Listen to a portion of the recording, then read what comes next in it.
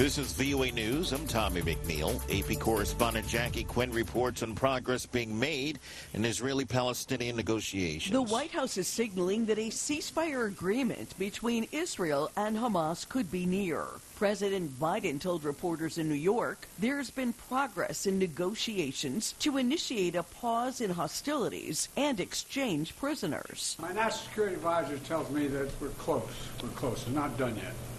My hope is by next Monday we'll have a ceasefire. A proposed 6-week pause would allow more aid to get into Gaza, which UN Secretary General Antonio Guterres says is desperately needed. Civilians are suffering appallingly, and we see this most dramatically in the clear violations of international humanitarian law taking place. The UN's top court has ordered Israel to do all it can to limit the deaths and destruction throughout the Gaza Strip. I'm Jackie Quinn. Sweden is expected to officially join NATO in the coming days or weeks after Hungary finally gave its approval on Monday, the last member to do so. Henry Ridgewell reports for VOA. The final hurdle to Sweden's membership was cleared Monday as Hungarian lawmakers voted to ratify the bid more than 600 days after it was submitted. Hungary was the last of NATO's 31 members to ratify Sweden's application, which Sweden submitted jointly with Finland in May 2022, 3 months after Russia's full-scale invasion of Ukraine. Henry Ridgewell, VOA News, London. French President Emmanuel Macron says sending Western troops on the ground in Ukraine is not ruled out in the future after an issue was debated at gatherings of the European leaders in Paris. This is VOA News. The Israeli army released a series of edited video footage Monday showing what they say was the interior of a 10-kilometer tunnel that was passing underneath a hospital and a university in Gaza. VOA's Rick Pantaleo reports. The released video footage is said to show beds inside the tunnel and long tunnel shafts, as well as exterior drone footage with alleged entrances to the tunnels. Yair Zuckerman is the commanding officer of the Nahal Brigade, Israeli Defense Forces. Here we can see a strategic Hamas tunnel route that connects the north of the Gaza Strip with the south. The combat team will continue to operate, locate, search these tunnels, and destroy them.